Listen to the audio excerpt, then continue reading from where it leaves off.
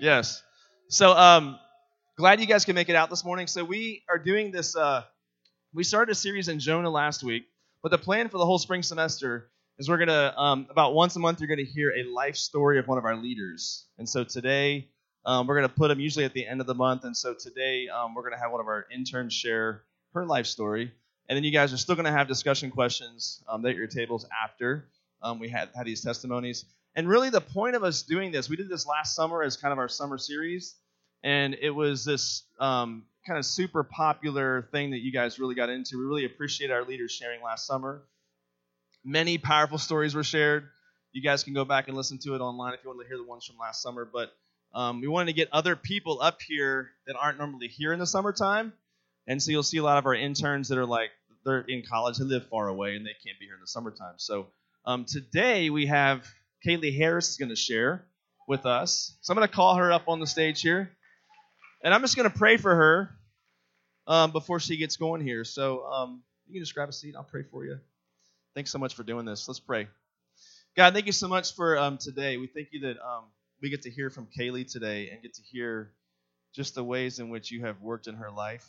And God, I know there's so many different stories in this room. And some people, it's their first time here, or maybe they haven't been here in a while and they've come back into the Outback. Maybe they've been here forever and they just need to see you through someone else's eyes this morning. And I pray, God, that they would do that today. I pray that whatever Kaylee shares from her own life and experience would just encourage us and give us hope and give us an understanding of your transforming power in our lives, Father. We pray this in your name. Amen. So let's welcome Kaylee up here, guys. Thank you so much. Hello. Hello. Okay. Hey, guys. I'm super excited to be able to get up and share with you all a little bit about my life story this morning. I know I don't know all of you in the room, so for those who don't know me, I'll just start with a little crash course into who I am. But like Dave said, my name's Kaylee. I'm 21 years old, and I'm an intern here with the junior girls. Thank you. I go to school in Belton here at UMHB, and I'm graduating in May from their nursing program. So really excited. But I'm originally from a town south of Houston called Friendswood. It's not necessarily a small town, but I usually just group it in with Houston because nobody really knows where Friendswood is. But I have a couple pictures for y'all.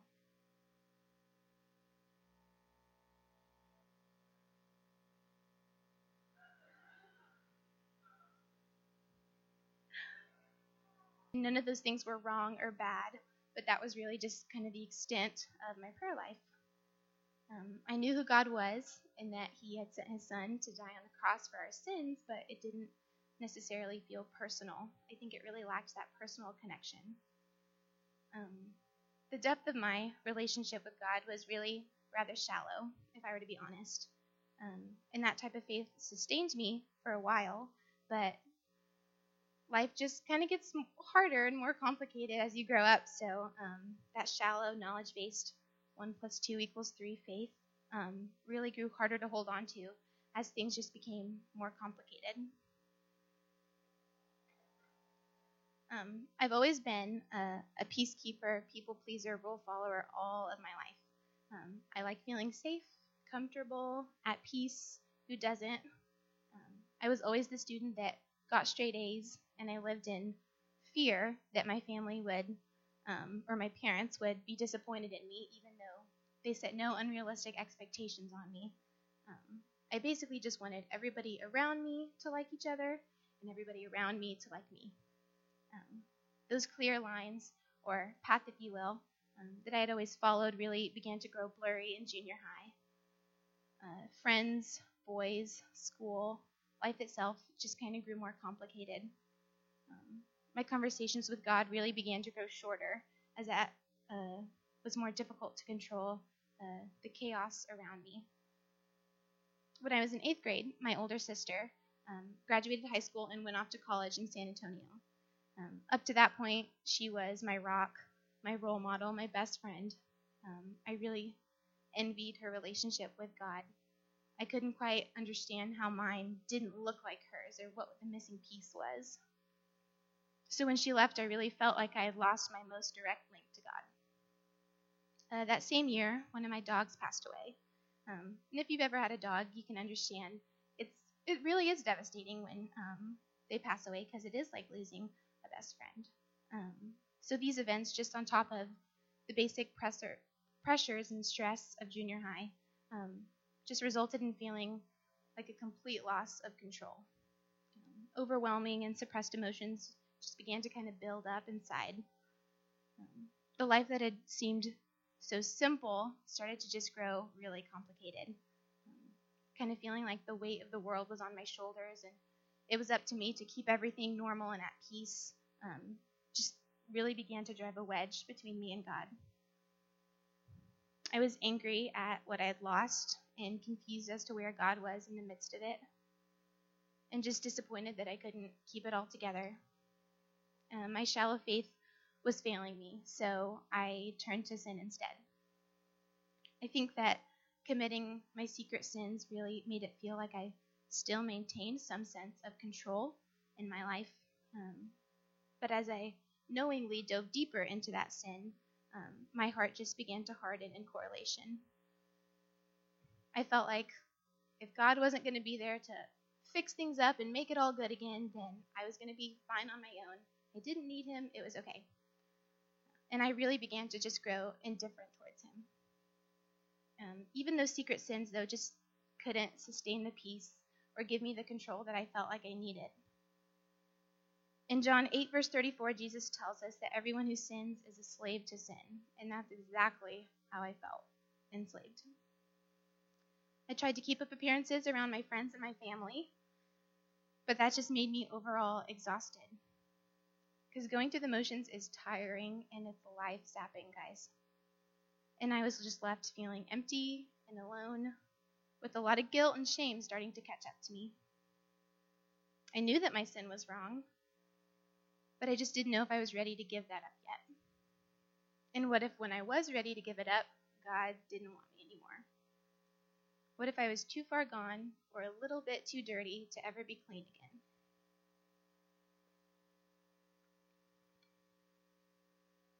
These thoughts just seemed to kind of weigh on my heart and my mind for what felt like forever.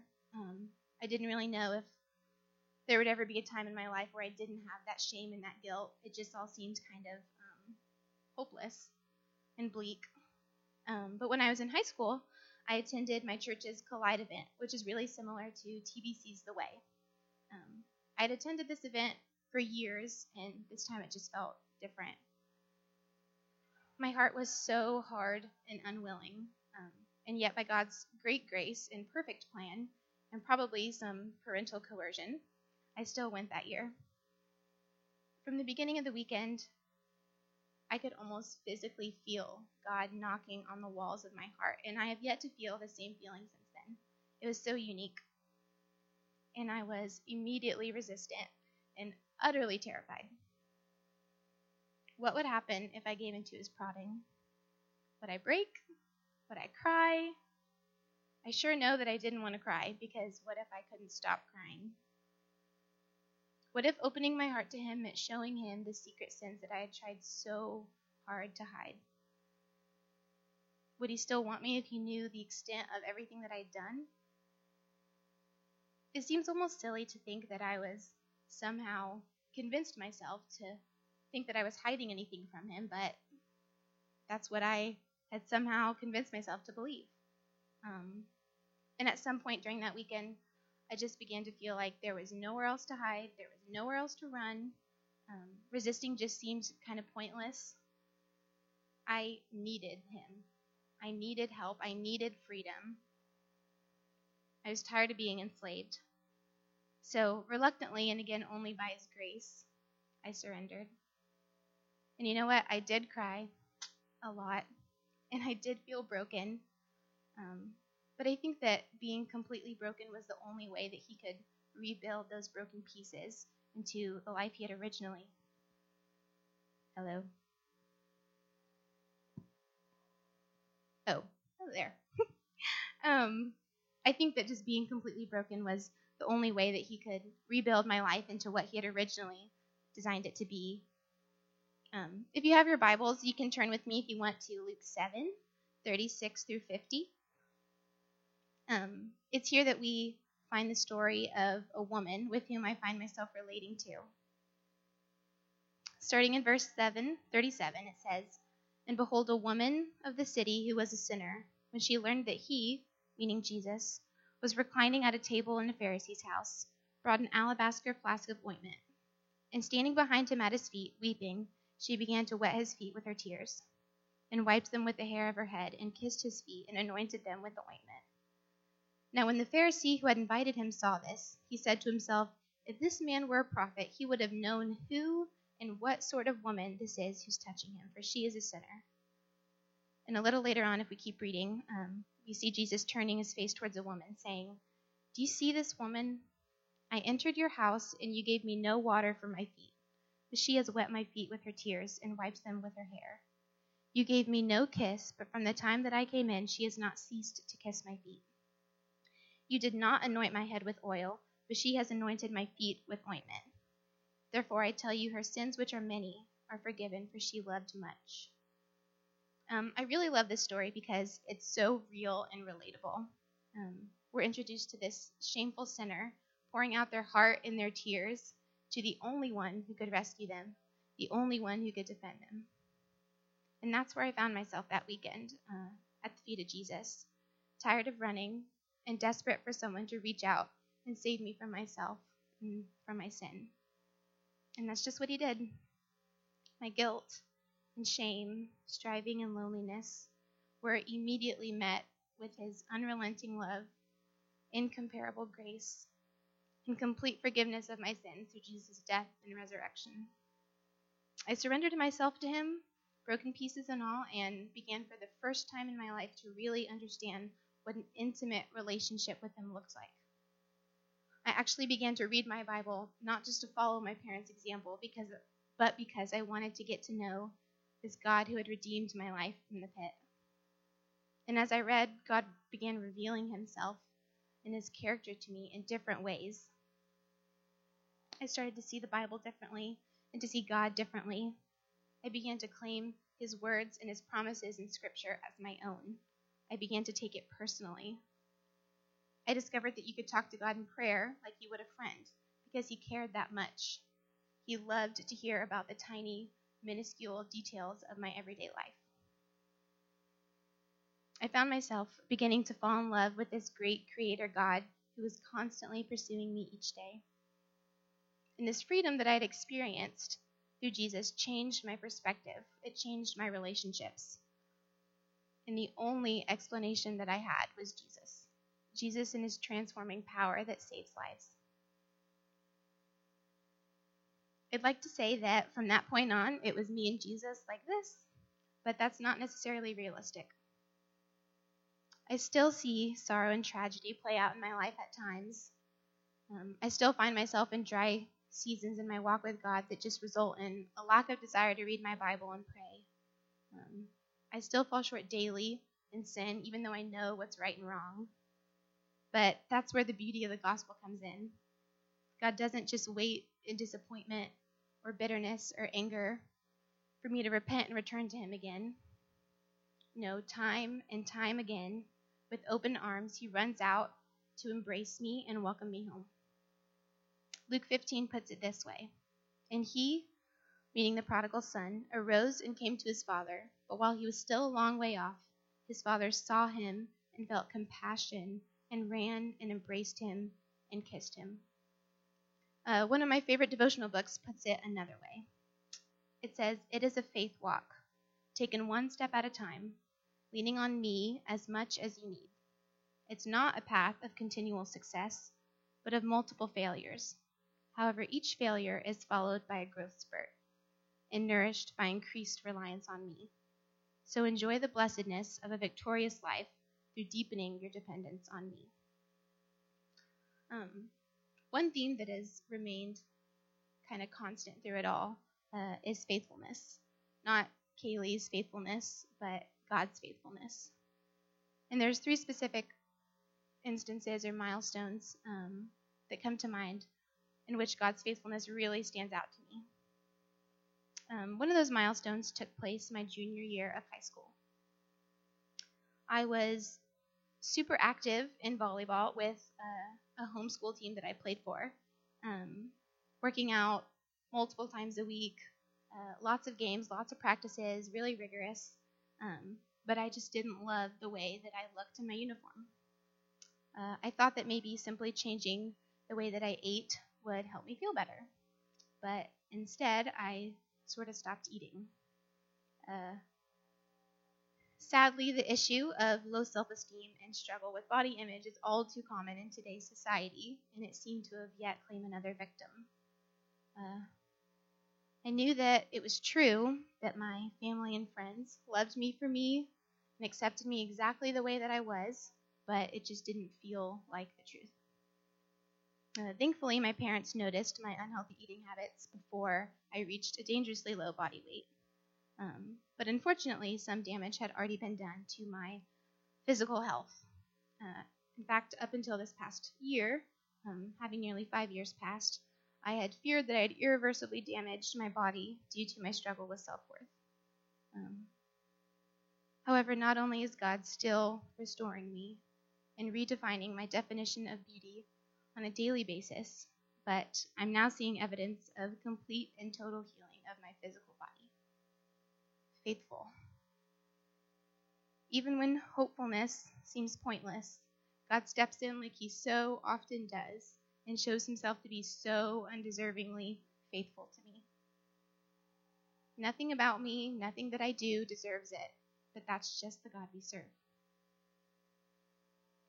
The next big milestone of God's faithfulness that marks my life occurred this summer after my senior year of high school. Up until that point, I had really only been on small local mission trips in which we would go and paint houses or pick up public property like trash. But for some reason that summer, I had set my heart on going to the Middle East to work with Syrian refugees with my church.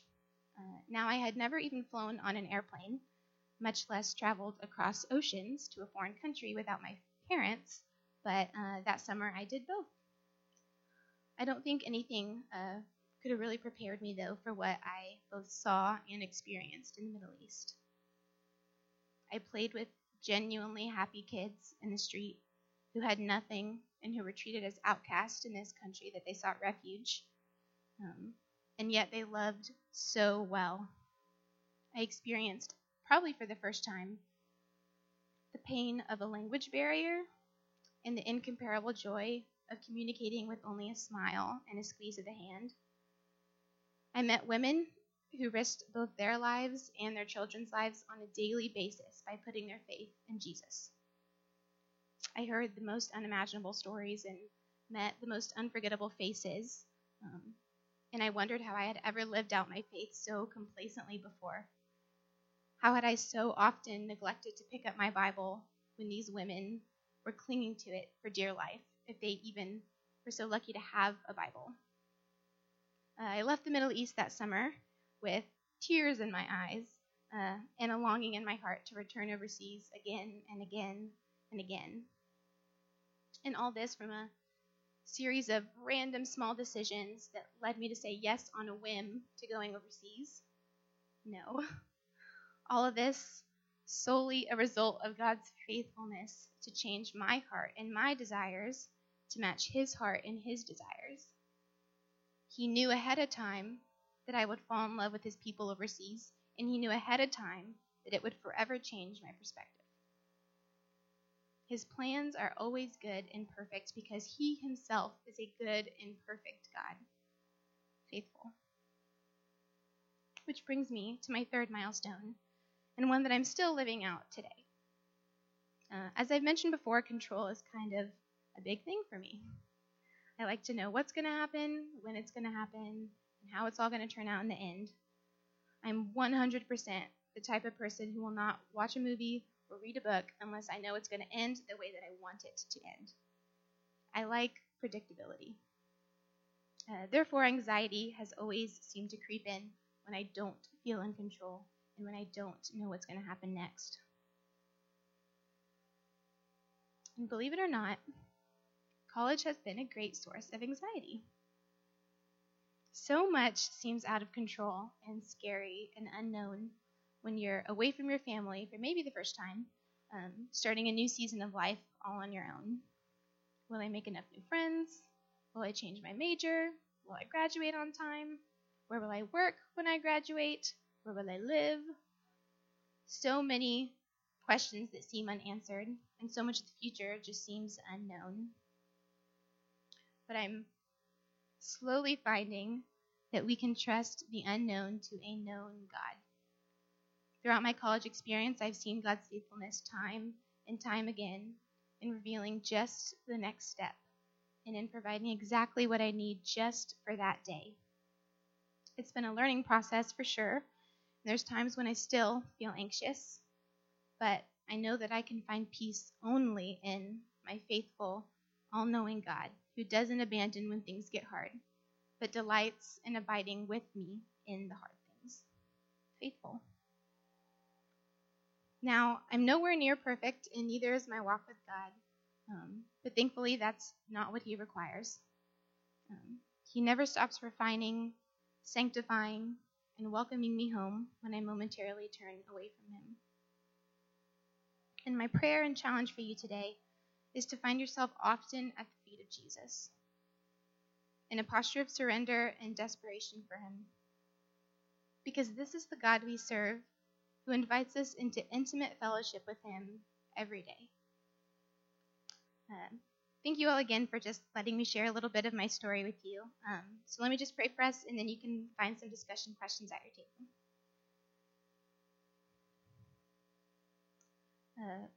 God, thank you so much for each of the students that are here today, that you brought them here for a purpose. God, thank you for your redemptive power that changes lives, that you chase after us even when we're running the opposite direction. Lord, thank you that even when we don't see it and even when we don't feel it, you're still working. God, we just want to bring you the glory. We just want to ask that you would reveal yourself and your character to us in new ways this week, God, and that you would draw us closer to yourself. In your name we pray. Amen.